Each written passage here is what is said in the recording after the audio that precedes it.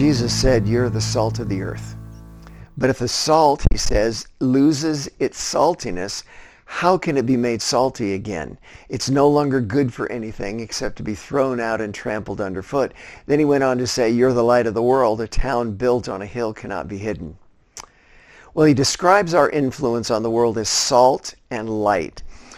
We do our best at coaxing people into his upside down kingdom by what I call show and tell. And if you don't show it, then please, for God's sake, don't tell it. It's only good news if it comes from a good person. Not a perfect person, but one in which goodness overtakes badness. So the Bible, it's not a survivalist manifesto. We don't serve God best by cowering in Christian ghettos. You know that acronym for Bible, B-I-B-L-E, basic instructions before leaving earth?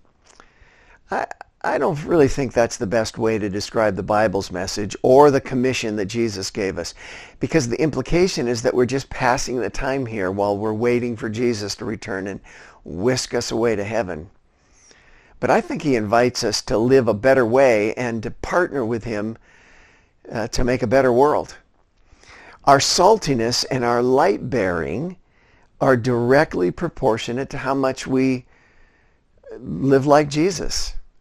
I mean, without that, we end up pushing people away rather than nudging them in.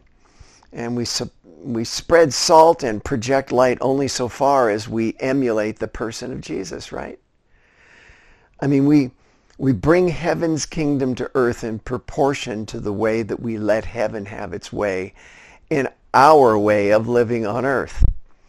In other words, the world, it's decomposing. It needs salt. It's dark. It needs light. And as salt, we counter corruption, and as light, we dispel darkness. And if that sounds a bit daunting, it's because it is. But see, we can't afford to be dim lights or unsalty salt.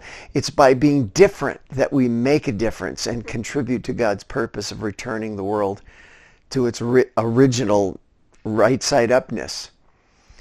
But if our lives reflect anything but the attitudes and actions of Jesus, our saltiness is absorbed by the culture. Technically, salt can't lose its saltiness. That is, sodium chloride, it's a pretty stable compound and can't really be other than it is. But it can be washed away, leaving behind a pile of white dust that may look like salt, but it doesn't have any of its qualities. Then it's only good for filling potholes. I mean, if we lose our ability to promote and to preserve what's good in the world, we shouldn't be surprised that we're ignored or trampled on, like Jesus said, like road dust.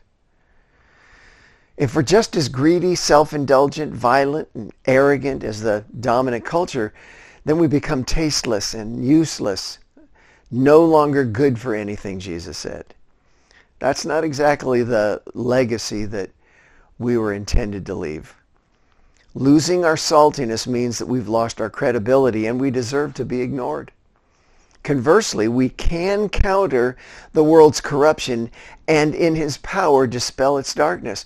But to do that, we have to take up our cross daily and follow Jesus and be like him more and more every day.